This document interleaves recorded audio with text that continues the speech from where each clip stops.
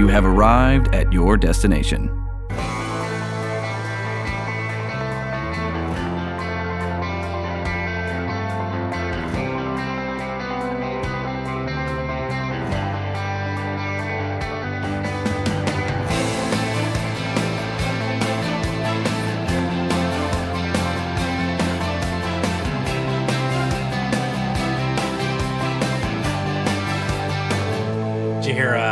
JR really wants AEW to pick up Rusev. Why wouldn't you? I don't know why you wouldn't, but it's like, I think the two guys out of that whole bunch, if you were going to just pick two that'll go to AEW, it's Zack Ryder and Rusev. Yeah, I agree. And that'll give you like an ultimate babyface and an ultimate heel. I feel like Kurt Hawkins is going to be the dark horse out of that whole group. I feel like he'll go somewhere. The thing about Kurt Hawkins is that, honestly, at this point, I wouldn't be surprised if he took a couple of years to just run his wrestling school and raise his kids. His kids are really small. Yeah, that's true. And he lives in Jersey, and it's not really convenient for, if they're going to be going West Coast and stuff like that, you really start chewing up days and everything. So I don't know. I definitely think that Hawkins can go wherever he wants. He's a great hand. He's a great wrestler. He's very funny. And he took a gimmick of where he never won and got over. And got over with it, yeah. So, when was the last time a job guy got over because they never won? Yeah, it's true. But we'll leave all the rest of this for Under the Ring after the show. It's true. I believe I do have an answer for that question, which is Barry Horowitz, but that was the last time. I have a cup with Barry Horowitz on it. Oh, do you? That's cool. Yeah, it was from Bojangles. They did an NWA crossover thing back in the 80s, and Russ, fan of the show, so gave me the full set that he had sitting around. So it was like a Ric Flair cup, and Dusty Rhodes, and the Road Warriors, and Barry Horowitz. Nice. I don't know how Barry Horowitz, over Magnum TA, over all these other, like Arn Anderson, all these other guys. It's like Barry Horowitz. I don't know how that happens, but I don't know how that goes down, but it did. Bojangles loves a jobber. They loves a good jobber, man. All right, but that's it for the Under the Ring part of the beginning of this thing. And stay tuned to the end if you want to hear more about bad wrestling. Bad wrestling. Let's talk about video games, Hoss, because it's time for the Video Struck podcast. It is. Where we talk video games. And what's the game we're talking about today? It's Resident Evil 4. Resident Evil 4. Yes. We've talked about this a few times because you played through the remakes of 2 and 3. And they were sort of stylized in the version, in that sort of Resident Evil 4 version. Not only that, but this game sort of picked up that entire, revolution of how games even operate. So like post generations. So like Resident Evil Code Veronica really adopted a lot of the like more action focus of something like Dino Crisis that Capcom was also making at that time. A lot of the, like, instead of static camera angles, because they actually had 3D environments, they could have basically the camera be on a rail that would run with you down the hallway and stuff, instead of just having to constantly flip camera angles like they always did. But Resident Evil 4 brought with it the modern control scheme that that has been iterated on in all future entries after that, with the exception of 7, which is their next drastic departure, but still holds dear a lot of the stuff, except for like the camera angle, but it does keep a lot of the control. It's still informed by that. But yeah, so I beat Resident Evil 2 and Resident Evil 3's remakes, and I got bored, and it had been several years since I'd beaten Resident Evil 4. And the last time that we talked about Resident Evil on this podcast for like our retrospective, we only got up to Code Veronica, and we were putting off talking about 4. So that's right. I sat down and I bought the Ultimate HD edition for the PC. Because I had an older port of Resident Evil 4 that is rough.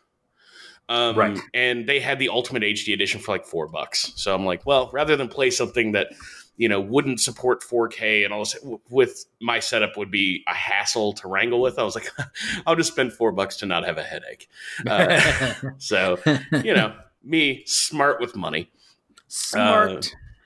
Went ahead and bought that. And I played it over the last couple of days, and I thought it was a good time for us to return and talk about 4. Because it had been several years since I'd beaten it, and that game holds up better than you think. I don't doubt it.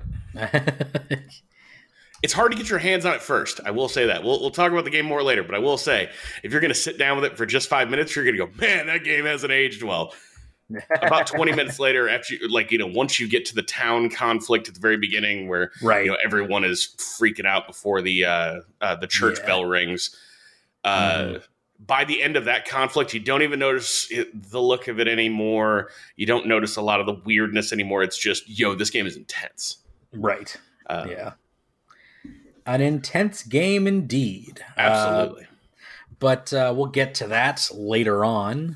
For right now, we want to talk a little bit about the news that's coming out, which is The Last of Us ending, Last of Us 2 ending, leaked. So yeah, be careful out there. Be careful. I have avoided so I basically just kind of put the internet on lockdown, and just avoided any kind of forum-y sort of places. I'm not looking at any of the comments on any Twitter posts or anything like that for any of this kind of stuff, because people will be assholes and drop it in there. Right. And I'm actually not going to get to play The Last of Us for a little while. Mm-hmm. So I'm going to try to stay as pure as I can, because I'm getting ready to move and everything. It's not a good I swear, if I pulled a fucking PlayStation out of a box right now and started hooking into a TV, I think my wife would strangle me. What the fuck are you doing? We are moving. What are you doing? We are moving right now. But yeah, that actually dovetails into our next story. They finally got around to re-announcing the launch dates for The Last of Us 2 and Ghost of Tsushima. So they've given us final dates. So June 19th is now when you're going to be able to get your hands on The Last of Us 2. And July 17th is when you'll be able to get Ghost of Tsushima. Mm-hmm. That's 2 really heavy hitters that are basically right back to back with each other to end this generation. Sony they do a lot of 11th hour-y sort of stuff. Near the end of their generations. Like, the PS3 was out when God of War 2 came out, and, The Last of Us 1 came out the spring before the PS4, and, they like doing this, like, all right, here we go, it's a send-off, but this feels like even more of an event with it's just back-to-back games right next to each other. Also, it kind of shows that both of those games had, I wouldn't say rough development cycles, but they definitely didn't come out on time. So it's either we push these things onto new hardware, or you get it out the door now. So So there we go. And the nice thing is, even if you're somebody who has maybe already packed away a PS4, the PS5 is going to be backwards compatible with all this stuff. So so that's pretty cool. Then it'll be and part of me thinks that I'm pretty sure that both of these games are going to be enhanced for the new console. I think I might actually wait to experience them both to when I get my hands on a PS5 in November. Just because, I don't know, this summer I'm going to be really, really busy. So I don't know. I mean, who knows? I always seem to be able to jam stuff in here anyway, so I'll hook the PS4 Pro up probably and go ahead and crank through these. Yeah, it's true. So dealing with a move and everything is always going to eat up a lot of time. But I'd assume that the rest of this year is going to fucking fly by for me. Right?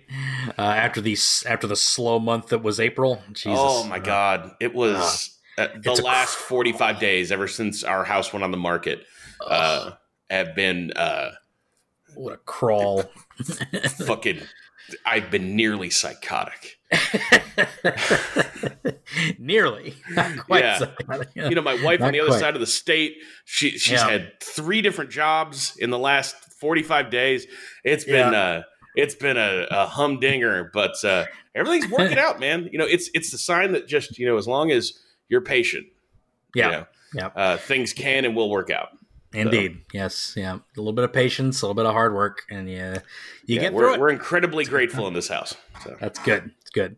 Another thing to talk about is Hellraiser series. Yeah, this was just a fun one. On HBO? Yeah, it just got announced today. HBO announced that they are putting out a Hellraiser television series. Yeah. Fucking yes. That's right up your alley, I feel like. So I love horror. Yes. I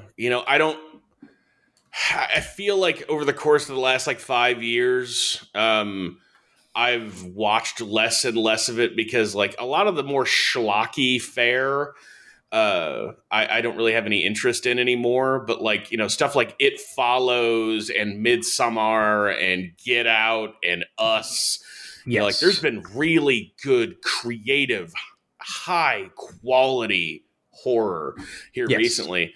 And, I thought the Ash versus the Evil Dead TV series was fucking fantastic. Yeah, a lot of people loved that. That was awesome. It was so fun. And it was the most relaxing Sunday night I could possibly have. It's just, I'm going to watch Bruce Campbell be weird for, 60 to 90 minutes every Sunday night, for 15 weeks a year. It was fantastic. I understand why you don't pick that show back up for further seasons, but it was a great send-off for that character. Well, my favorite series of horror might be Hellraiser.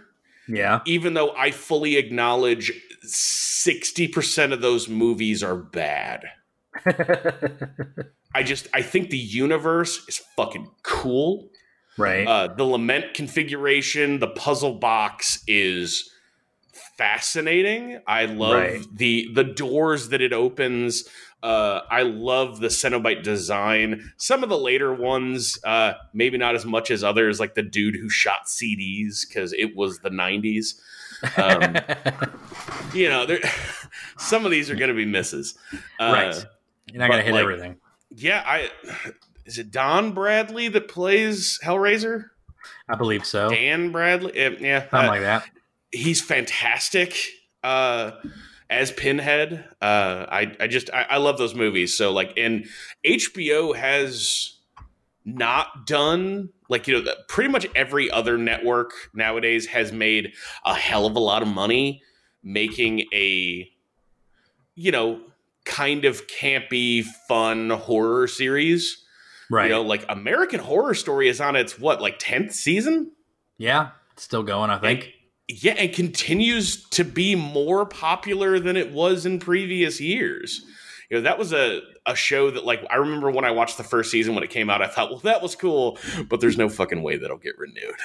And then the second season came out, and I was like, oh, that was maybe not quite as fun. I still enjoyed it, but there's no fucking way that gets renewed. And somehow here we are years later. Right. There have been some seasons of that show I've liked more than others, but the nice thing about that show, where it effectively reboots in a separate parallel universe every season. Right. Yeah. It's the same actors, different characters, different core conceit of the plot. It's if you don't like this season, just come back in a year. Maybe you'll like that one. Yeah. I always thought that was super cool. So I'm excited about a Hellraiser series. So yeah. Apparently, Coven had the highest rated season. That was Series 3. And that's the one I hate. Yeah, that's the one you hate. That's the one that I watched the most of, I think. I hate that one. Yeah, I don't know. Here's the thing.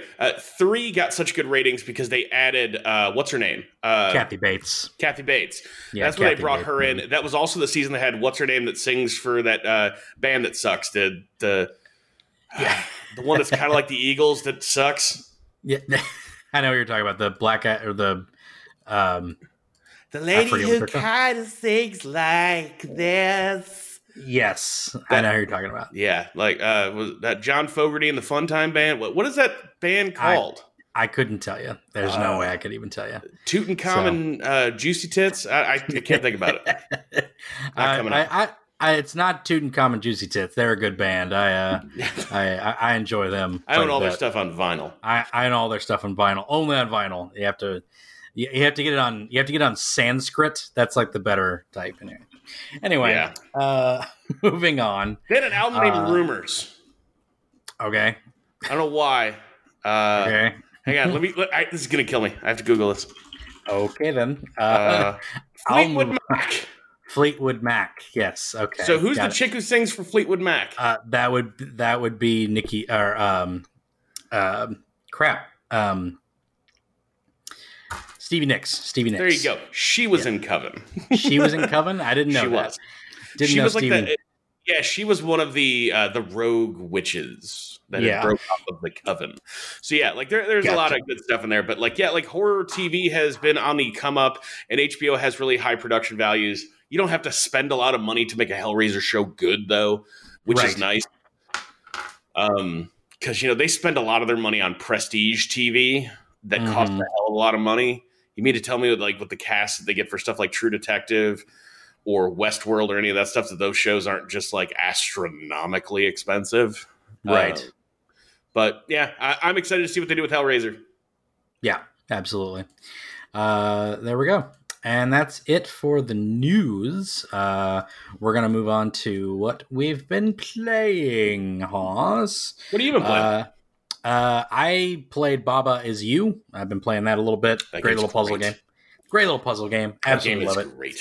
It's sort of programmery, but I think I talked about it in a previous episode or whatever. I don't think you have, but I have played the game.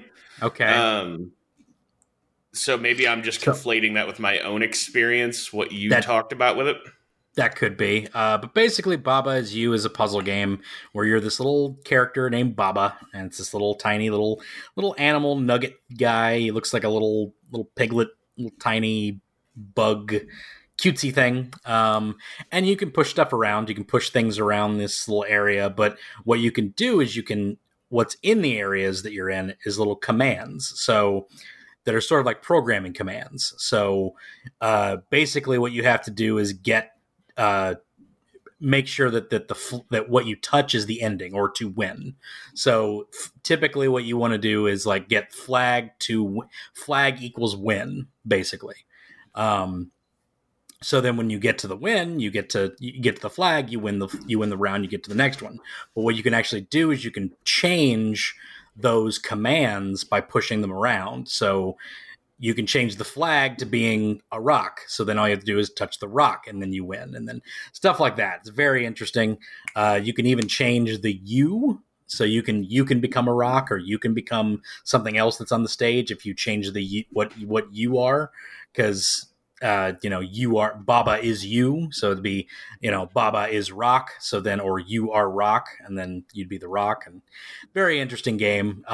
It's hard to explain without actually showing what's going on. It's basically like if it's user defined object permanence, kind of. Yes. Exactly. Like it's a very strange experience. I spent some time with it back around Christmas. I spent some time with it, and I really like that game. It's one that I probably should go back to.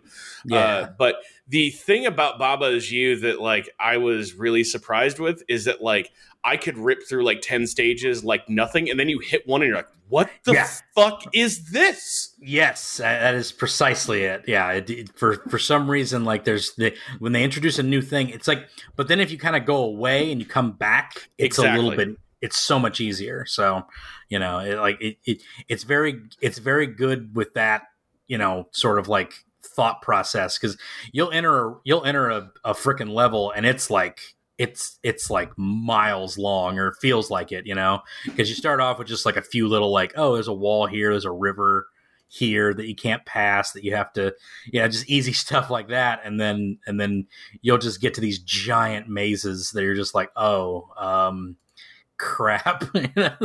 Yeah, like I get to a point with that where I'm like, fuck you, I'll be back. Right, exactly. Yeah. But yeah, just changing the commands of what's on the frickin', game to where you can walk through walls or make something else the goal, or, pushing a key through a door or making something else the key, because you can change the actual commands of how the game works, I think is really interesting. There's a few levels where there are several ways to beat it, so that's kind of cool. Very Hitman of them, so but that's what I played. I played some Baba Is You, and it's nice. Fun. Yeah, so I before I get into what I've been playing, I watched something. Yeah, I watched an anime. Did you? I did. What did you watch? I watched High Score Girl. Oh, you watched High Score Girl. Okay, gotcha. That's a fun show. Yeah, it's pretty good. So the reason that I watched it is that I saw someone talk about how they recommended it, and then someone just linked like the opening credits of the show. Mm-hmm. And its art style, I haven't actually researched this. I'm curious if the people who drew this are in some way the same people that draw a lot of the anime cutscenes and art for Persona. Possible. This looks like Persona. Yeah. And the thing that's nice about this is that like there's not some big evil demon. Yeah. There's not some world-killing thing. Nobody has to hang out with future Trunks or anything like that. It's basically just this girl's into video games and this dude's into her, and they just hang out and experience Japan. Yeah.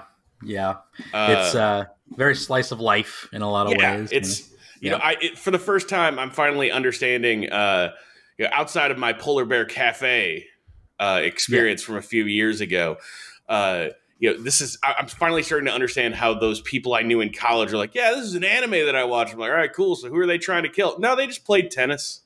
Wait, what? Wait, huh? What do you mean? Like, so who's the killer in the tennis league? No. It's just no. They really need to get to the finals. So. Yeah. It's like, that's the a whole realm of anime behind that. The sports anime or the hobbyist anime. Which is really what this one's more like. But it's slice of life. It's slice of life stuff that centers around a hobby or something like that. So very interesting. It's actually quite good. I don't know if I'm gonna steamroll through it. I watched like the first 4 episodes. It's kind of one of those things where like maybe I'll feel the pull to go back and experience more, but like I didn't have anything going on and I was laying in bed. Yeah, I was like, cool, man. I guess I'll watch this thing. So I did. I guess I'll watch this. I watched that and played some Puzzle Quest, the remaster of that on the Switch. Nice, which is on sale. Nice, and I recommend everyone buy it. Puzzle Quest I have not played yet.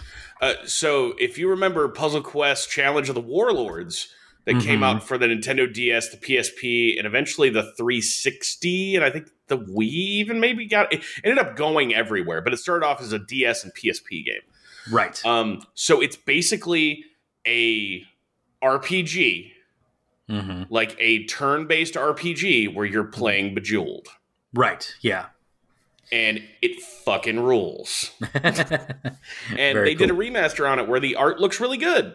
And it plays really good on the Switch. And it's on sale for like $7. Very cool. And it's incredibly relaxing to play. Like, that's...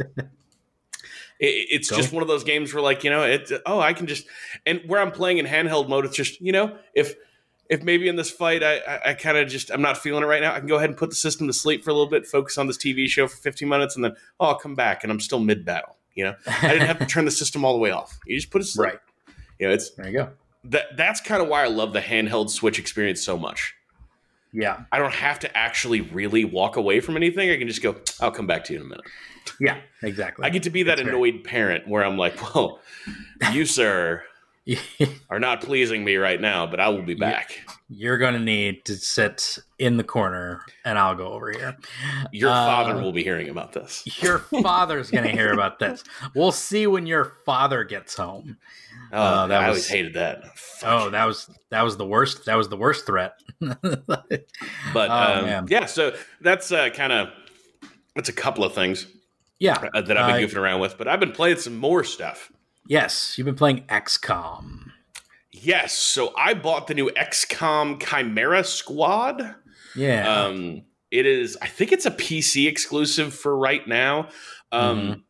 This takes place, I would say, I don't think they said it in the intro. It's, I would say 15 to 20 years after the events of XCOM 2 and War of the Chosen and all that stuff. So we're at a point now where humans and alien hybrids are living side by side. Right. And like even the mayor of this city, so it's not an entire world conflict in this one. It's about the first integrated city is what this one's about. Right. At least at the stage of the game where I'm at now. And so you've actually got members of your squad that are aliens. Right. So you've got all the psi attacks and stuff like that the aliens always had. So yeah. This is so if you buy it before I think like May 2nd, it's $10. Right. You know, instead of I think it's going to be 20 or 25, but I mean like it's $10 right now. And I think this is kind of their toe in the water of can we streamline the current Firaxis vision of what XCOM is. Right. Because if there's one thing that I've always kind of put up with but not loved with this series is that there's a lot of menus, there's a lot of in-between mission stuff. There, you know, the amount of time that you actually spend not involved in a conflict is kind of high. Yeah. And half the time, I just want to go do some cool tactical fucking combat. Right. And this seems to be kind of trying to streamline that down a little bit. It's very actiony. There's a lot of like breaching moments where you'll actually breach into walls or breach through doors with breaching charges and that kind of shit. That are basically like the Call of Duty, like blow up a door and run in there in slow motion and shoot guys. Right. So it's like when you breach a door, all 3 to 5 of your guys that you have that are breaching a single entry point get an attack turn immediately because you have gotten the drop on enemies. Right. So, and there's no movement in that stage. It's just when the door breaches, you shoot. Right. So your guys basically take one step into the room, you take your shots, and then after that breach turn, you get to move your guys. Right. So it's cool, and it adds this like layer of immediacy and action to it that is just fucking fun, man. Yeah. I'm really liking it so far. Very cool. And if this is kind of just them taking a first step towards what's next for XCOM, I'm excited. So yeah. But yeah, I'll continue to play some more of that, and we can maybe touch on it in a future episode of how I ended up on it. So about 5 missions into it, I'm fucking red hot on it. So who knows? It may fall off. I may feel like I'm missing something later on. So we'll circle back around now. I would just say that first impressions for that game are great. And if you're mildly interested at all, it's $10 fucking bucks. Yeah, there you go. Why not give it a shot? Yeah. Speaking of falling off, let's get on to Turok. Yeah. Turok 2. Yeah, I believe on our notes page, it just says Turok 2 fucking sucks. So, thesis statement, Turok 2 fucking sucks. That's the thesis. Yep. Prove your work, Haas. Okay. I have many spreadsheets that I will share with you. Okay, cool. So the new Humble Bundle went through, and there's some decent stuff in there this month. One of the things was like Hitman 2. I gave that to you. But there's a bunch of other stuff that was available as options in there. One of them being the Turok 2 remaster. Now, keen listeners of the show will know that a couple of weeks ago, I'd gotten that for free through the Twitch Prime thing, and played the first one kind of extensively. I ended up like dumping like 5 or 6 hours into it, and really liked it. Right. But oh man, Turok 2 is an uglier. Yes. There's one good thing about the look of that game. When you shoot guys in the head, yeah, the fountains of blood that come out are hilarious. Yes, yeah. That like graphically, it's an upgrade from back in the day. Obviously, I don't. From Turok 2 proper, but it's an uglier game than Turok. Agreed. Yes, in almost every way. Yeah, the way they utilize everything's darker. Not in the not in the Prince of Persia 2 kind of way. Oh, not tonally, no. Yeah, not tonally, but like everything's just sort of like muddy. The polygons are like there's more polygons. The woman that you talk to through the portal. Oh God, yeah. It's like what is that? So it was during that era of when like they almost had polygonal graphics like to a point to where it looked good, but there are other character models that spend way less time on screen in that game that look way better. So here's the thing. I understand polygon budgets to a certain extent, as much as anybody who doesn't actually makes games probably could, right? I understand what pixel pipelines are like and texture pipelines. I get a lot of this. Right. But the fact that so many other characters that spend so much less time on screen and are not like zoomed in all up in frame look better than her is a fucking bummer, because she is on screen for like a disproportionate amount of that game when you really think about it. Because every time you go to one of those big portals where you can go back and get health and ammo and all that shit, she's there and she's just talking at you, and she is just like full frame, and she is hideous. Yeah. Well, she's like alien, so I think that's like she has like those weird alien eyes and stuff like that. She kind of looks like a human puppy hybrid. Yeah. Or she looks like she actually looks like the whatever you are on Jet Force Gemini. Oh God. I hate how much that fucking game comes up on this show. I love how much it comes up. I think we should talk about it. I think we should always talk about it. There should always be a Jet Force Gemini reference every episode. I'm going to make sure that happens. That's our game that we'll play on the next live stream. There you go. 24 hours of Jet Force 24 hours. We're beating Jet Force Gemini, baby. You can be the dog, Hoss. You can be the dog. Great. But yeah, it's this game is ugly. It's boring. It's boring looking. I just wanted to get to the end of the first stage. When I stream this, you can actually go back and watch the archive. And at first, I'm chatty and stuff like that. I'm like, this seems okay, and it's an upgrade from the old one. I still don't think artistically it's anywhere near as good as base Turok Dinosaur Hunter, because jungles are cooler than old castles. Period. Yes, yeah, they're cooler than. Also, I don't like the new enemy design, man. Like I like when it was dudes and dinosaurs. This whole weird alien foreigner bullshit is not my bag. I like dudes and dinosaurs, not dudes that are dinosaurs. That's what I say. Not all these damn aliens coming out to take my job. But man. I really not digging that game at all. It's very boring. I do not like how labyrinthian and twisting back on itself all the stages are. Yeah. I would say 30 minutes of that was just me wandering around going, well, shit, I think I've already been here. And it's got that same kind of issue that I had with the Turok remake, is that they respawn some dudes. So half the time you'll walk down 5 hallways going have I fucking been here? I mean, there's dudes here. Oh, shit, I've been here. Motherfucker. It's a little bit of a don't play it. Yeah, you loop back on yourself too much. I remember, I don't really remember like hating that game by any stretch, but I I hate remember it. not, but I remember not finishing it. So I clearly didn't like it that much. And I would even use like the full weapons codes and stuff, and and get like the little like the blade that you throw, the buzzsaw blade and stuff like that.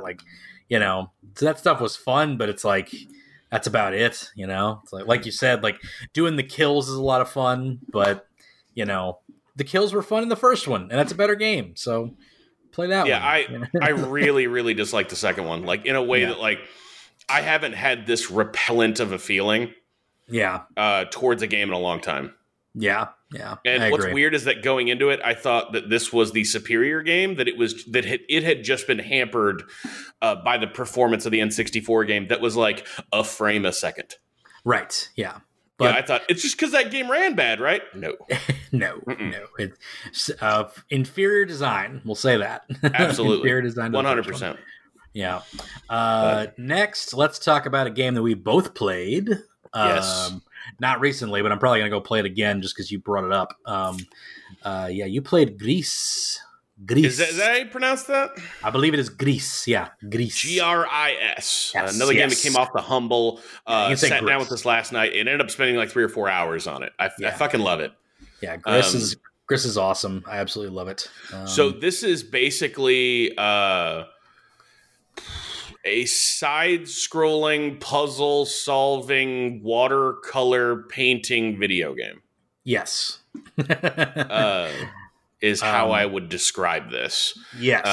It is. So this was put out by Devolver Digital, who has like kind of quietly become one of my favorite publishers of video games. They make a lot of fun, stupid stuff like Shadow Warrior and Serious Sam, but they also put out like prestige, small art house games like Hotline Miami and Gris, and there's a lot of stuff that they put out that I've enjoyed. Like they've got a game coming out soon that looks really awesome. Carrion, have you seen that?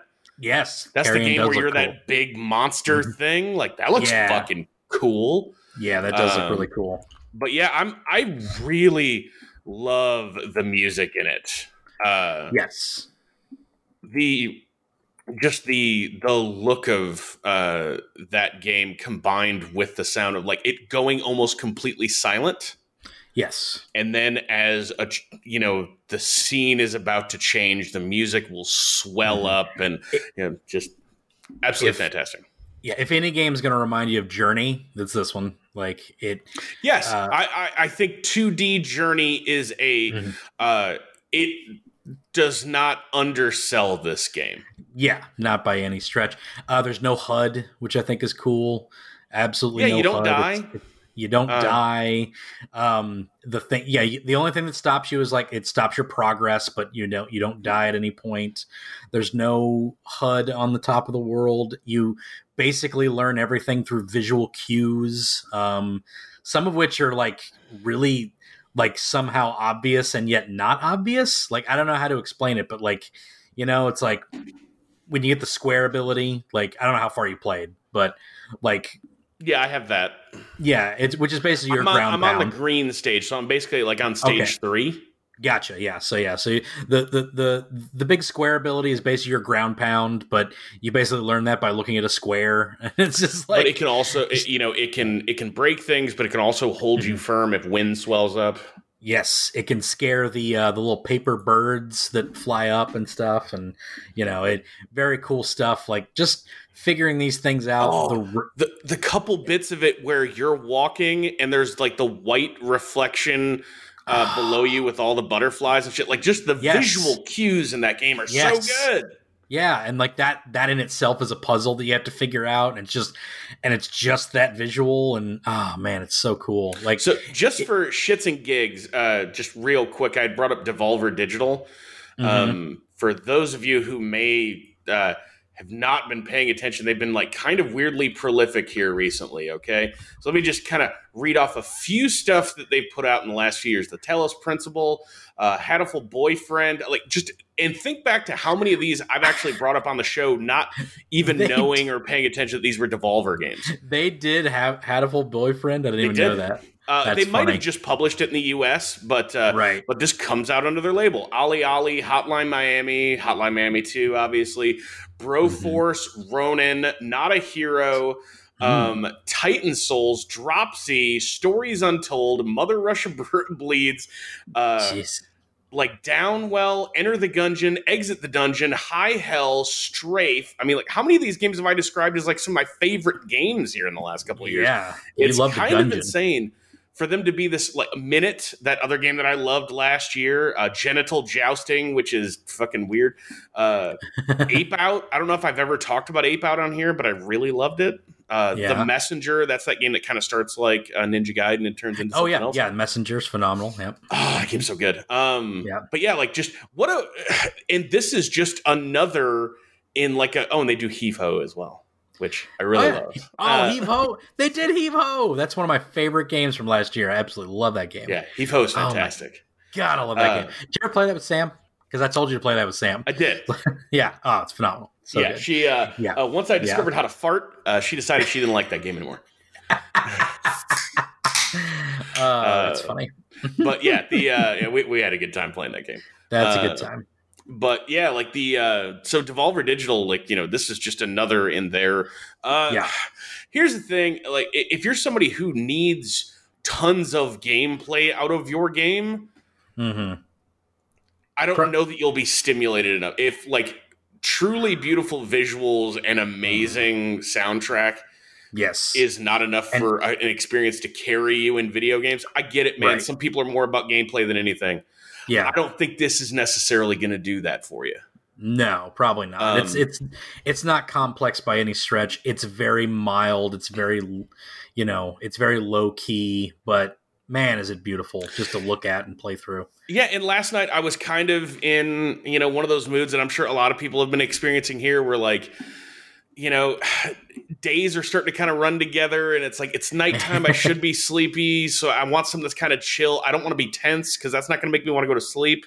Yeah. I fucked up and didn't go for a jog today, so I have too much energy right now. I just need something that's going to be basically the video game equivalent of like a sleeping pill. Yes. Something that's just going to bring you mellow vibes. This is totally that.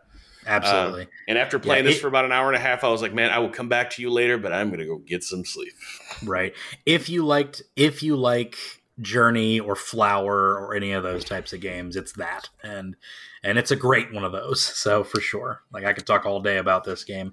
Yeah, I fucking love it. I'll complete it and maybe we'll give it a little bit more time because like from the sounds of it, I haven't heard the best music and I haven't seen the cool stages yet. Yeah, so right. That's exciting.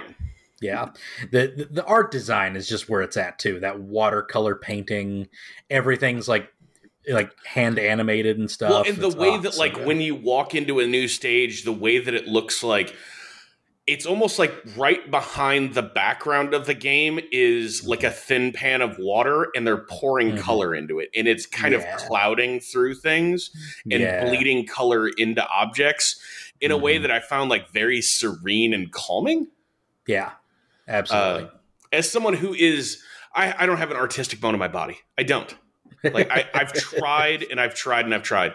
I was an architecture major in junior college. Right. So I'm a certified architect and all that kind of stuff. I can do wonders if you give me a straight edge. Right. And you give me a protractor. I can do amazing things on a piece of paper. But if you want me to remove my hand from the shackles of those devices, I have nothing. Yeah. And I accept my limitations as a human being, but something about me wanting so bad when I was younger to have that makes me feel like I appreciate it so much more. Right. Because I understand that like there are human beings that don't have any of this. Yeah. And, I understand there's a lot of honing your craft and all that stuff that goes in there, but there's actually a natural ability that comes with a lot of people too. And I respect the art design of this so much. I think it's absolutely incredible.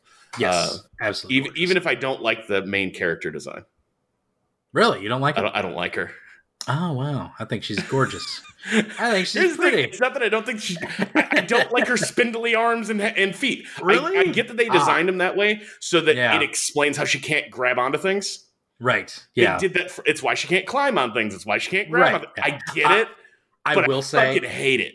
I will say, I wish she didn't have the arms. I think she would be just fine with just the legs Just and a the cape. jacket. It just Yeah. leave it up to the up to the imagination. What's under that coat? Right, exactly. So, and just leave like the little spindly legs. I think the legs are absolutely gorgeous. Like, I think under that she's weight. an insect. Right.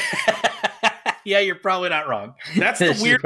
That's why I think I don't like it. Is that under that cloak, I'm like, she's just like a bug under there, right? She's like a bug. She's a bug lady. I don't like that like, at all. She's mid transformation in The Fly.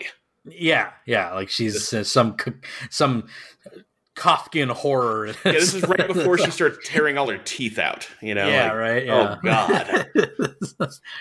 Some horror ripped from the pages of Kafka. It's like, this isn't good. But yeah, love that game. Absolutely adore it, and I'm glad you played it. It's definitely keep playing through. I'm probably going to replay it since we've talked about it now. I'm probably going to go back and replay the thing because it can't be more than a few hours. No, it's like 2 or 3. I think it's like 2. I think it's like a 2-hour game. That's the nice thing kind of about games like Journey, which I've played through 4 or 5 times and stuff like that, is that like it's just, man, I could watch a movie, but I want to have something that's a little bit more interactive right now. This is perfect. Right, exactly. All right. But that's what we've been playing, Haas. Which leads us into our ad break of the day. Go listen to this ad break about this other podcast on the DNN network right now. Hey listeners, this is Joe and Will from Common Creatives. We're a new podcast on the DNN that explores the place of creativity in the lives of artists, musicians, comedians, filmmakers, and creators of all kinds. This show lets us indulge our curiosity about why and how people satisfy their urges to make and create new things. So check out Common Creatives on iTunes, Stitcher, and at destinationcomics.com.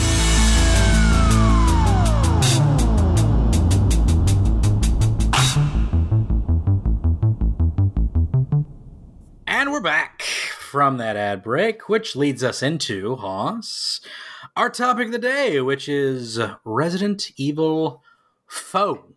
Number 4. Yes. The 4th game in the series. The 4th game ever made of Resident Evil. So we talked a little bit a few weeks ago about, some Mount Rushmore-y kind of stuff for certain franchises and things like that. Mm-hmm. Once upon a time, when this game came out in January of 2005 for the Nintendo GameCube, if you'd have held a gun to my head right then, I'd have said, you're insane if Resident Evil 4 is not on it. Yeah. So I played the GameCube version multiple times. Mm-hmm. I bought it when the PS2 version came out later that year, even though it was inferior in a lot of ways, because they added that Jill chapter. So you actually got to play as Jill in part of that experience. Right. So I dove back in to experience the added content. I'm like, okay, cool. And then they ported this game to the Wii, which is one of the most unsung versions of this game. Yeah. I think it's a fantastic way to play that game. Yeah. It really is. Like the ability to use the pointer. I know that we've all kind of gotten over motion controls, but that game feels so natural with the motion controls, and it just fits. And the way that game, even to its detriment in a lot of ways, doesn't use the right stick for fucking anything. That control scheme was perfect. Right. So yeah, like the was that the what's that? Sorry, was that the version where they added the Ada stuff in, or where did that come I said in? Jill. Yeah. I meant Ada. You meant Ada. Sorry. Yeah, I did. My bad. That was added in the PS2. Gotcha. That was the PS2 version. Got it. Cool. Just want to make sure. Sorry, I've just played so much Resident Evil 3 lately. So yeah. I got Jill on the brain. You got Jill on the brain, but yeah. Doctor says if they remove her, I'll die. But yeah, so the Wii version for me, canonically, was the definitive version there for several years. They made an HD version of it that they put on the 360 and PS3, and I think that was when the first usable version came out on the PC. That first PC port from 2005 is an abomination. It is awful. Just not good at all. No, it is terrible.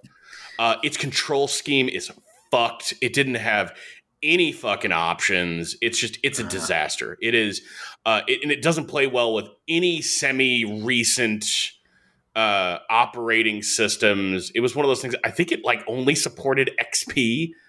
Like it was, like no Windows 7, no Vista, no 8, no nothing. That's terrible.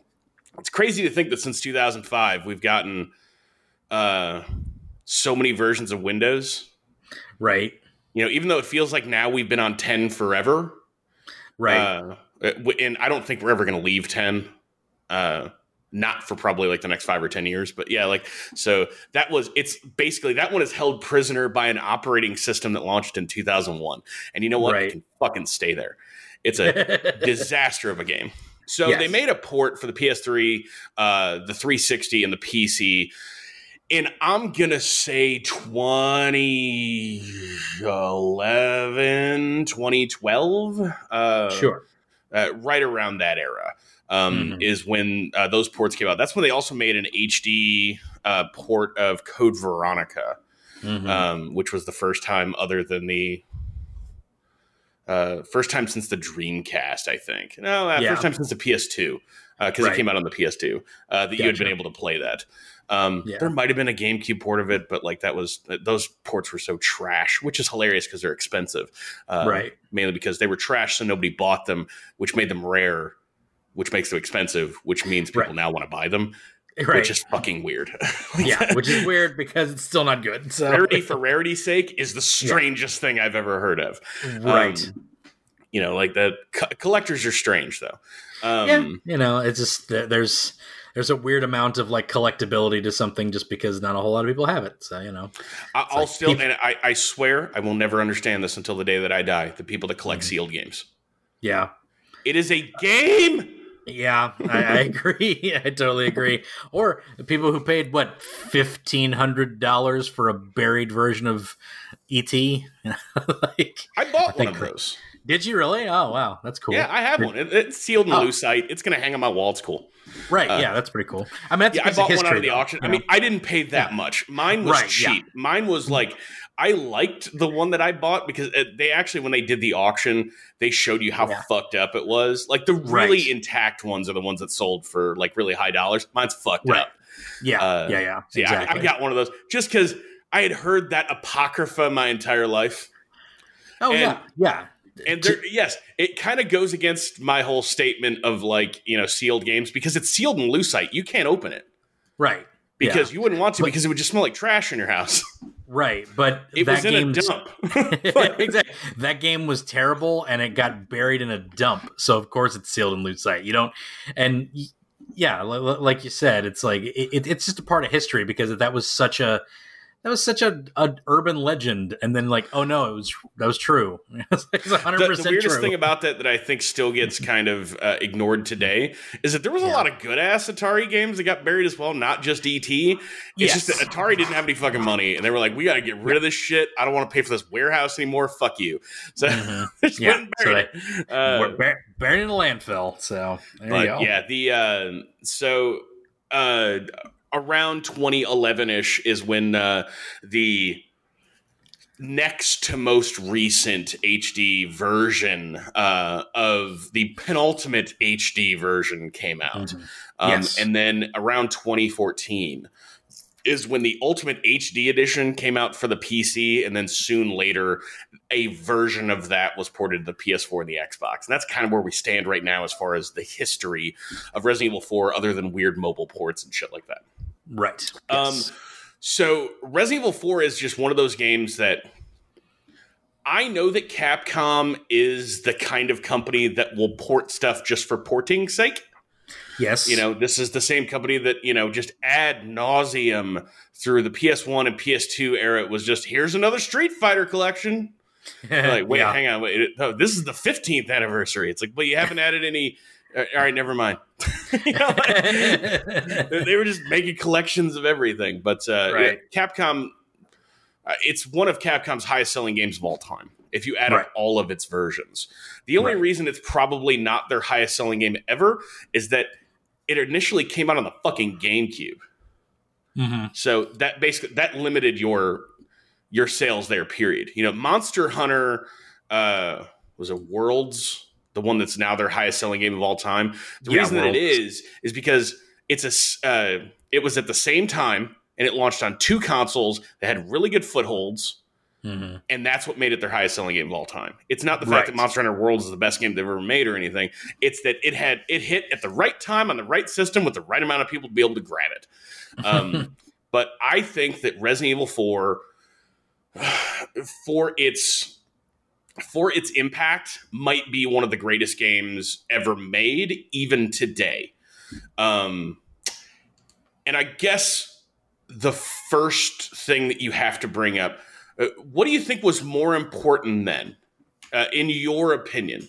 Do you think the way that it updated the way that this game played is more important, or do you think the way that it looked was more important? I think the way that it played was more important because the tank controls for that time period just wouldn't have worked out, I don't think. So you think that the new controls open it up to an audience that might not have otherwise existed? I think the new controls opened up... I think the new controls were more prophetic to the industry itself, but to get people on board, I do think like how pretty this game was latched people on. I think the way this game looked brought people in and goes like, oh, Resident Evil's back. This looks amazing. Because just the shots of Il Gigante and the freaking giant salamander that terrifies me. Like, oh, yeah. Fuck that thing forever. That thing gives me nightmares. But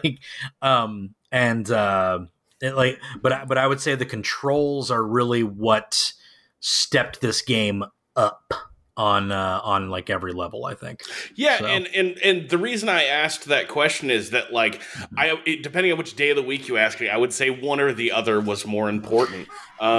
It's the best looking game on the GameCube. Yeah. And by proxy, it's the maybe second best looking game on the PS2, behind only God of War 2. From a purely technical perspective, it's just it's phenomenal to look at. Right. But the way that it controls is truly important. So, we talked a little bit about this on previous episodes, but we'll kind of sum this up really quickly. So for the first time in the series, you had a camera that was basically on a boom arm behind the character pretty close. So this is not a floating, distant third-person God of War style camera. Yeah. So this is actually it's not the God of War 2 camera. It's the God of War reboot camera. Reboot camera. Yeah. It's other games all adopted this. Gears of War, Mass Effect, I think, God of War. Like all of them. So colloquially termed the shoulder cam. I think. Yeah. That's what it's right over the right shoulder of the character, which had an effect on a lot of the ways that this game would play. So it gave you an almost claustrophobic FOV. So whenever someone snuck up behind you, the enemy characters had to be very vocal as a result. Because I need to be able to hear them. So the game had a really great stereo track, which I remember. Like even though it was only Pro Logic 2. On the GameCube, it was still very effective to let me know, okay, there's a guy kind of behind me and sort of to the right. That's where I need to do my quick turn and point and just, dispatch guys. Because this game it's controls that let you dispatch enemies so much quicker and be so much more specific about the ways that you're dispatching people is how they inform the entire design of that game. There are so many encounters where it's just, I'm going to throw 20 guys at you right now. Yeah. You're super mobile. You're super quick. You've got a lot of options, but at the same time, the game is pretty demanding about the ways in which you are to control it. That I know a lot of people that on their first attempt never make it through the first town. Yeah. It's just I can't do this. This is too much. Yeah. Which is not great in some ways, but also I admire when a game says, "No, man, just bang your head up against the shore a few times and you'll figure it out."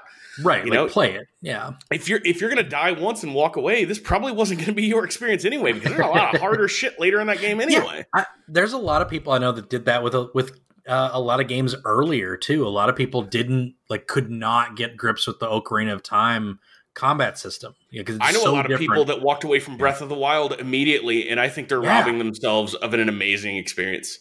Yeah, and it's just it's weird because it's just like if you sit down with a game, and I get not liking how something handles, like that can suck, like sometimes you pick something up and it's not the way you're used to, or something's off with the way that it plays, I can get that, like, totally. That said, I get it, man. Like, I'm not going to critique anybody for finding that level of difficulty.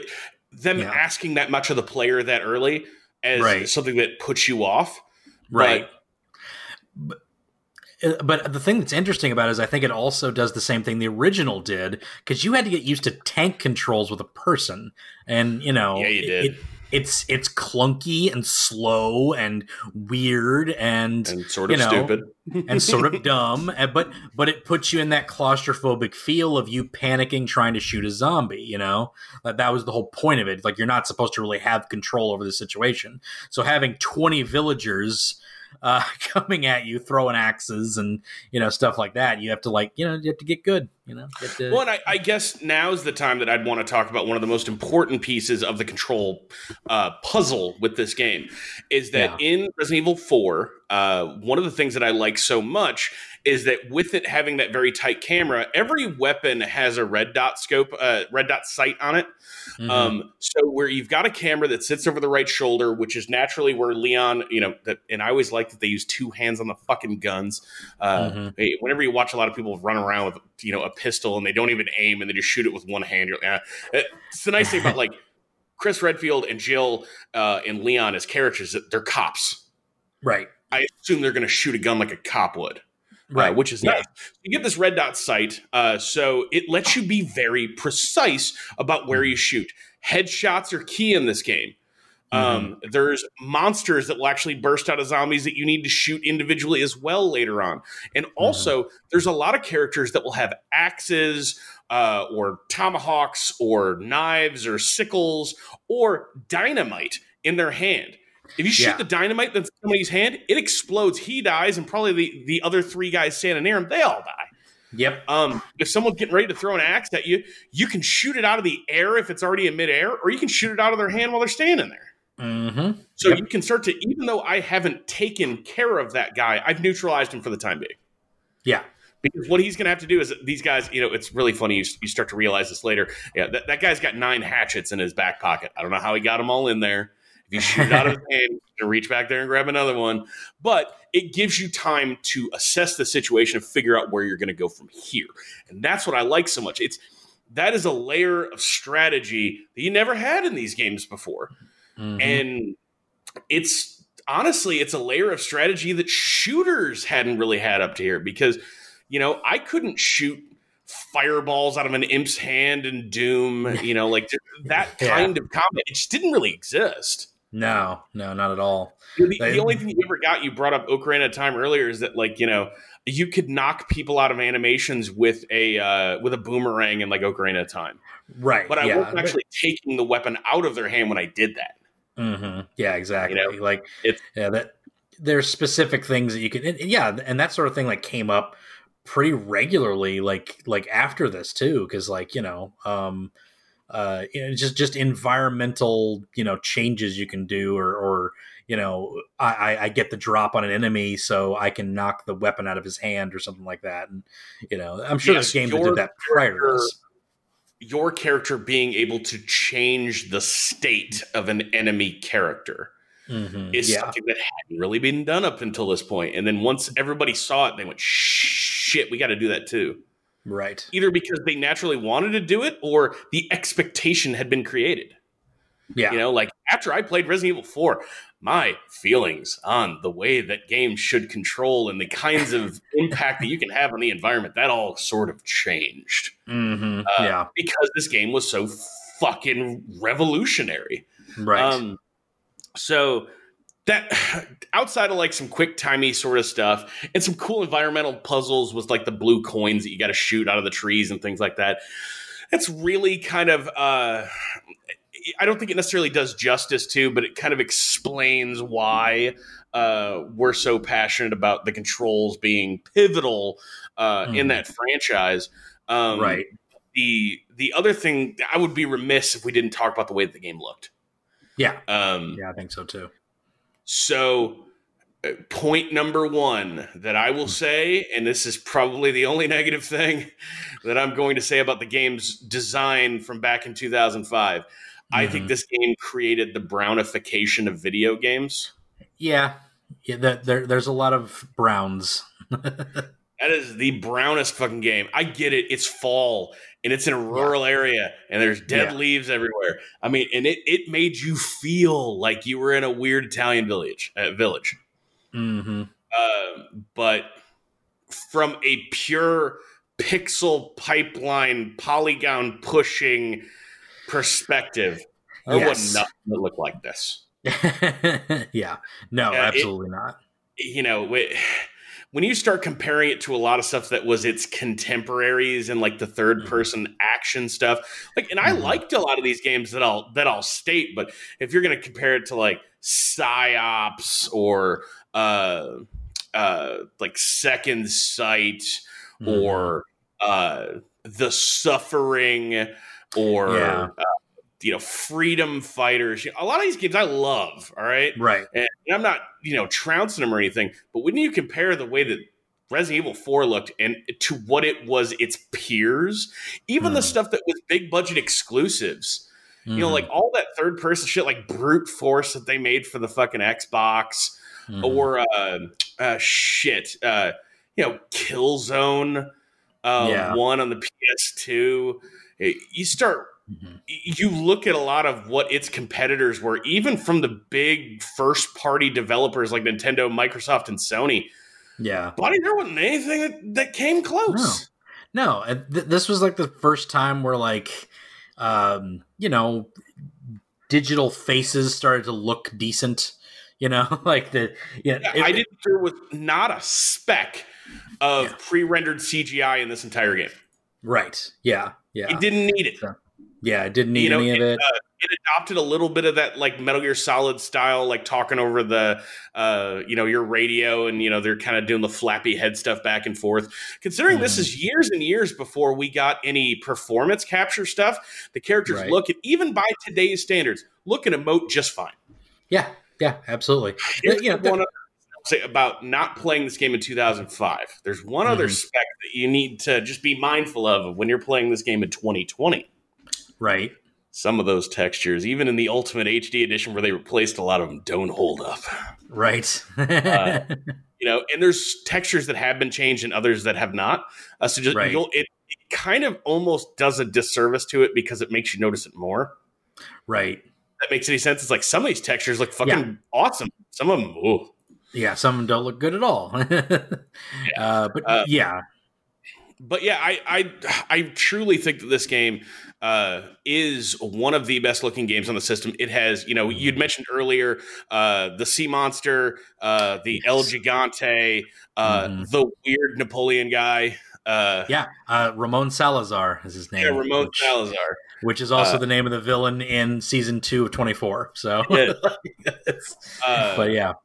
There's a lot of really good characters. I love the like kind of monks that you encounter later on at the castle. That like 70% of the way through this game, instead of doing the Resident Evil thing that they had always done before of you'll end up in an umbrella lab. It's like, no, you end up in an evil motherfucking castle.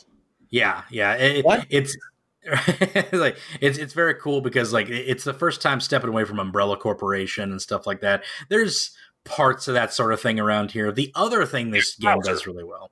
What's that? Yeah, Krauser is an Umbrella.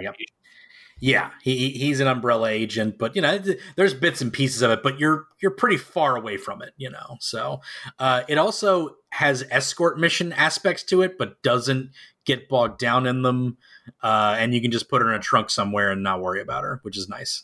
So,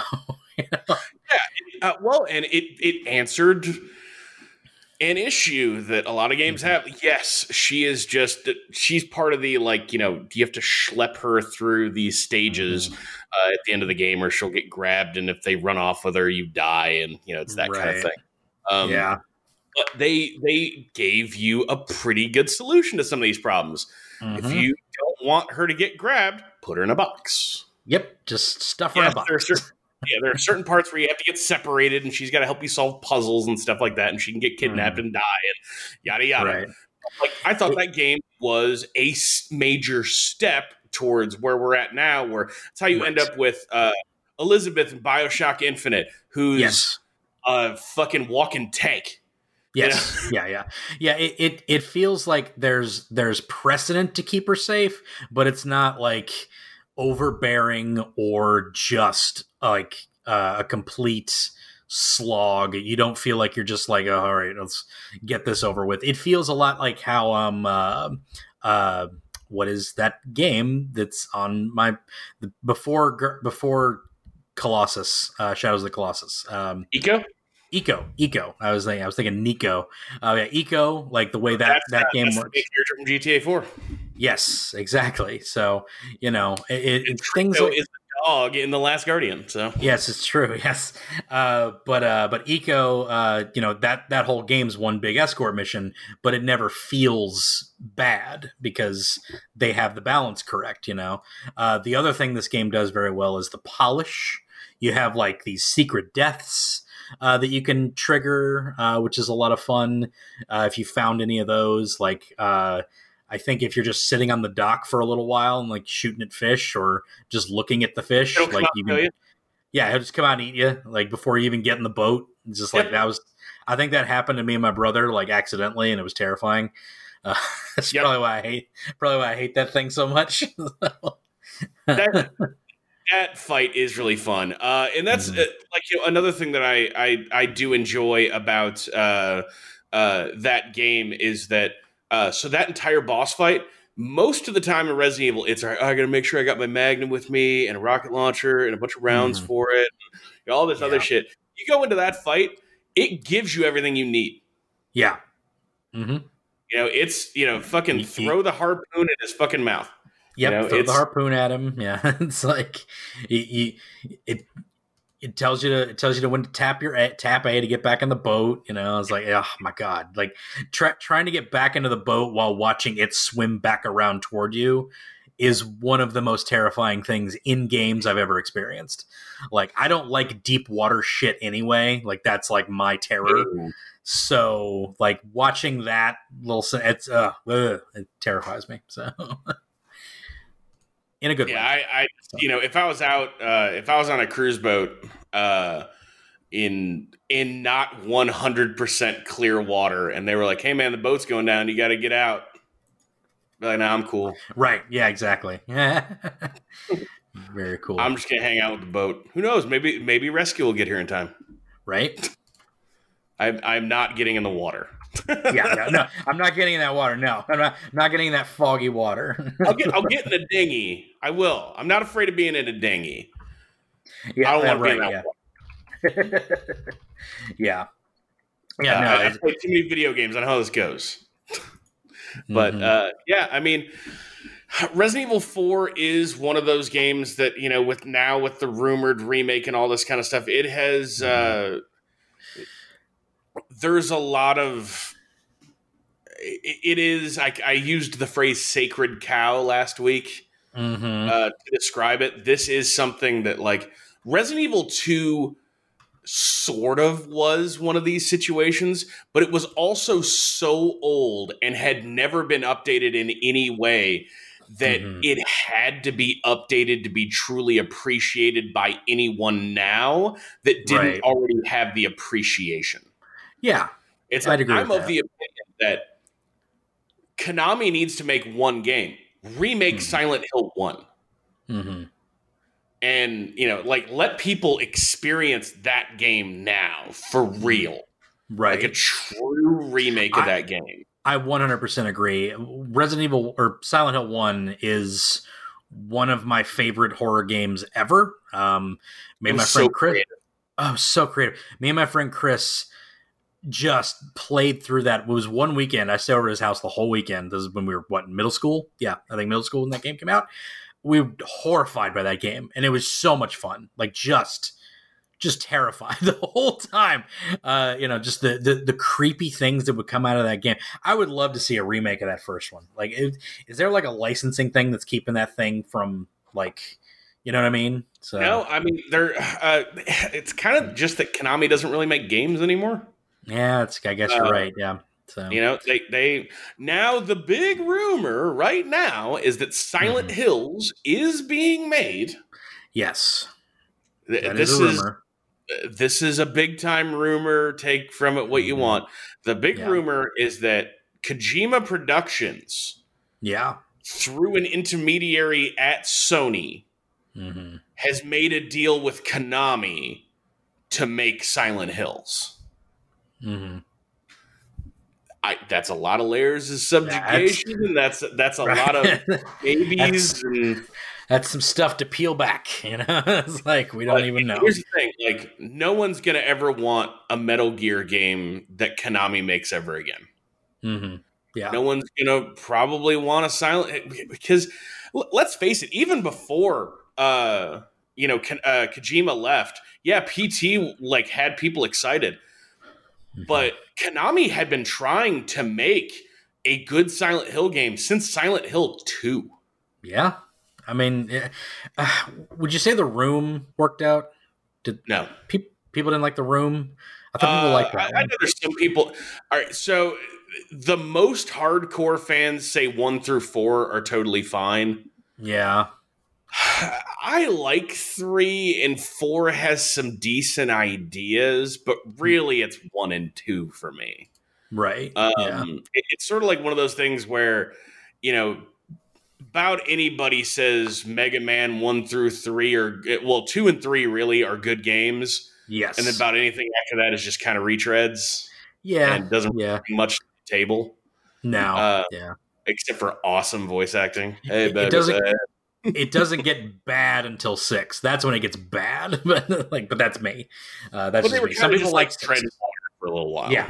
Some people like 6. Some people like 6 and 7. I never did like 6 and 7. So the problem after 4 is that they didn't just tread water anymore. Silent Hill took a fucking downturn. Yeah, it's true. And I would honestly say that, like, the Resident Evil franchise sort of went through that as well after 4. So 4 was so actiony, to bring this back for a conclusion, I guess. Right. Resident Evil 4 was so actiony, and yes, it still had horror elements all over it, but it had proven its chops, a thing that nobody ever thought that it would have. It was a good action game. It was a great action game. So by the time Resident Evil 5 came around, that's just an action game that happens to have some zombie-ish kind of dudes in it. Right. They also started doing this really weird thing where some of the games were being informed by the movies, and the movies were being informed by the games. So it was this weird pollination of shit, and those movies are awful. And trust me, I have seen all of them, and they are awful. I adore those movies. They're so bad. I absolutely love them. I think they're just one. Oh, they're a mess. I love the one where not Jill, whatever her character's name is, because she's not in the games. Yes, I love the one where I love the one where Mila Jovovich kicks the glass pane and cuts the dog in half. Is that 5? I think it might be 5. I think so. It's the one where her and the dude from Prison Break fight Wesker, and it's hilarious. 5. It's hilarious. So, my favorite is 3 because it's like a shitty Mad Max. Oh yeah, it's a real shitty Mad Max. That one's terrible. But yeah, Resident Evil 5 is just an action game. Resident Evil 6 is an abomination. Yes, it's real bad. Evil 6 is one of the worst games I've ever paid full money for. It's such a shame because it had a good idea centered around it, like bringing Sherry back from 2, stuff like that. There were like parts of it that were like, oh, this is cool. This makes sense. Well, here's the problem with it is that almost all those ideas for all those individual campaigns were salient at their core. Of, hey, what if we brought back this guy? What if we introduce this guy? What if we bring back this guy? Like, okay, cool. And I'm listening the whole time. Yeah. And then they're like, well, this game has 4 8-hour campaigns, and I'm like, fucking why? And then you play it, and so after the first 45 minutes of each campaign, you could tell that they just ran out of ideas, and you just do the same thing for another 6 or 7 hours. And then also, like fucking the part where you've got to climb, it's like an elevator shaft or something like that. You've got to climb up, and it's like a quick time event kind of thing with the left and right trigger. It's just fucking broken. It doesn't work. Yeah. I fucking hated that game, man. I played through all the campaigns in that game, and I fucking hated it. Yeah, that game was universally panned as absolute trash. Like, it became one of the movies. Apologists out there somewhere. Oh, probably, but it was. But most of the people that talk about that game were just like, it's way too much like the movies. Nobody wanted the games to be like the movies. The movies are goofy, terrible, awful, funny, hilarious things on their own, and they strictly exist for Mila Jovovich to have a job because her husband directs them. You know what? I don't care what it says. Like, we can't sit here and act like the main core franchise is like fucking gospel or anything, right? Because the end of 5, spoilers for the end of Resident Evil 5, is you finally killing Wesker. Yes. In a volcano. They go real Tekken on that ending, don't they? Yeah, it's a real Hihachi ending. Yeah, I had to get that out of the way. Is that, like, you can't just act like they've been straight-laced all the time. No, not at all. There's always been these hints of like action horror type things, even in the first one. Where they subsequently just chuck you a rocket launcher at the end of the very first one. It's a goofy action movie scene, but it's sort of like just sort of plastered on top of this whole like crazy adventure, and you kind of get that feeling of like blowing up this thing you haven't been able to stop with a giant rocket launcher at the end, and then you get to use the rocket launcher in subsequent replays, so there's a cathartic amount of action in these games that have always existed, you know what I mean? Nemesis is like a ridiculous movie villain, you know what I mean? Stuff like that. So it's of course always, it's not always that, but like 6 was just that one that jumped the line, It was like, this is the one that, this is the one that's gonna like literally be the terrible B action flick instead of the B horror flick. And the thing I do actually, I almost like about 6 is that it was so bad that it gave us 7. Yeah, they had to reboot it entirely. Yeah, they had to just kind of go all the way back to the drawing board and go, all right, we got to do something fucking different. This isn't working. Yeah. And props to Capcom for over the years. Like, Resident Evil 7 is effectively the second hard reboot in that series. 4 is so drastically different than the ones that came before it, while still honoring the tradition. And 7 does the same thing. It's very significantly different than all the other installments, but it honors itself. Yeah. It's true to its roots. Yeah, you're isolated. Yeah, you're isolated in an area. You're trying to figure out how to get away. It's very different in a lot of ways, but the core of it is very much the same as the first one. Very much. Yeah. So there you go. I think that's all I got to say about Resident Evil 4. What about you? I think that's it. To wrap up, I'd like to ask you, where the franchise is going right now. So we have a sequel. We have Resident Evil 8, The Village, right? Coming out, which will be a direct sequel to 7, correct? Rumor has it even the same character. Yeah. Okay. So even the same character. So where do you think, because we're having these remakes happen now, we might be getting a remake of 4, maybe getting a remake of 1 done in that style, like who knows? Do you think that's 4 and Code Veronica would be the only remaining remakes we would get? But I could be wrong. That's true. But so you have those coming. Is that where those characters now live in the remakes, or do you think we'll get more things like that? What was that one with Claire and Moira, Barry's daughter? What was that game? Chronicles? Yes. Could have been. Yes, Resident Evil Chronicles. Revelations. There we go. It's one of those dumb sequel names. Yeah, Revelations 1 was Jill, and Revelations 2 is Claire and Moira. Yeah. So, do you think we'll get more of those, or do you think they just sort of live in the remakes now, and then we'll just start this new franchise? I don't know. I think if the franchise stays hot, sky's the limit. Yeah, it's true. But I think if it starts to cool off, you'll see them go back to just numbered installments for a while. And if that doesn't work, we could be potentially in for sooner rather than later. They've never done this. Mm-hmm. I think that entire series will get rebooted and we'll go back to the original mansion. And it won't be a retelling of one. It'll be a reimagining of that entire situation. Yeah, probably. I wouldn't put him past that, you know. I think, I'm shocked we didn't get that already. Right. When 7 was coming out. But they found a vision and they went with it, and I respect them for doing that. Yeah. I thought after 6, I was like, okay, so this is going to go dormant for 5 or 6 years, and then we'll get a remake of 1. Right. Yeah. Imagining of 1. Turns out, went dormant, got a new game, and a remake of 2. So there you go. Weird things happen.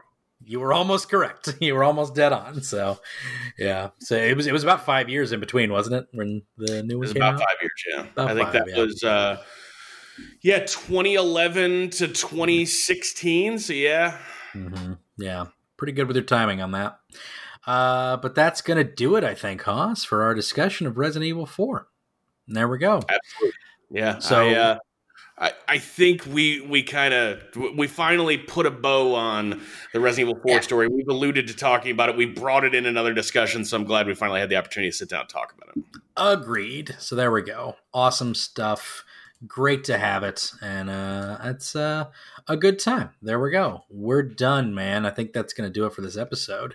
This has been the Video Destruct podcast. You can check us out at videodestruct.com. Check us out on destinationcomics.com/DNN. You can also check us out on Facebook at not Animation Destination. That's my other podcast at Video Destruct, and on Twitter at Video Destruct. And you can also follow me on Twitter at Hoss_Buddy. That's HOSS_BUDDY. I talk about video games, post some deals here and there, and occasionally talk about pro wrestling whenever it's not terrible. There's a lot more good stuff out there, I think, which is good. Well, not right now because everything's COVID. The only wrestling thing I have to say today is Jinder Mahal came back, baby. Oh, Jinder Mahal's back. That's awesome. I hope he does. Well. I do too. Yeah, I think he'd do a really good job of the IC strap if they gave him. I wish that they reprocessed that whole thing. I think he could have worked if they had just put some wins under his belt, given him the U.S. title, and let him take a run with that. I think they could have done it, and not give him a little bit less of a script. You know what I mean? And I think they could have run and made him into something like a JBL. But I agree. I don't think that they ran that properly. I think they just catapulted him to the top, and if there was anything that was more telling about how rushed that was that they didn't even have plates designed for his world title belt. For weeks, it just said Jinder Mahal, just in text. That's so bad. For the first few weeks of that, it just had the WWE logo on it. Yeah. And until they finally got that Taj Mahal looking logo and finally put that in there. But that took weeks before that happened. That's how much they rushed that. It was such a bad game. Bad play. Yeah. Bad show, guys. Can't do that. But hey, man, I got a jet. That's all I got for wrestling talk today. That's it. Under the Ring is done. That's it for this episode. We're out of time. We gotta go. Thunder in Paradise is next on TNT. Is it? I think.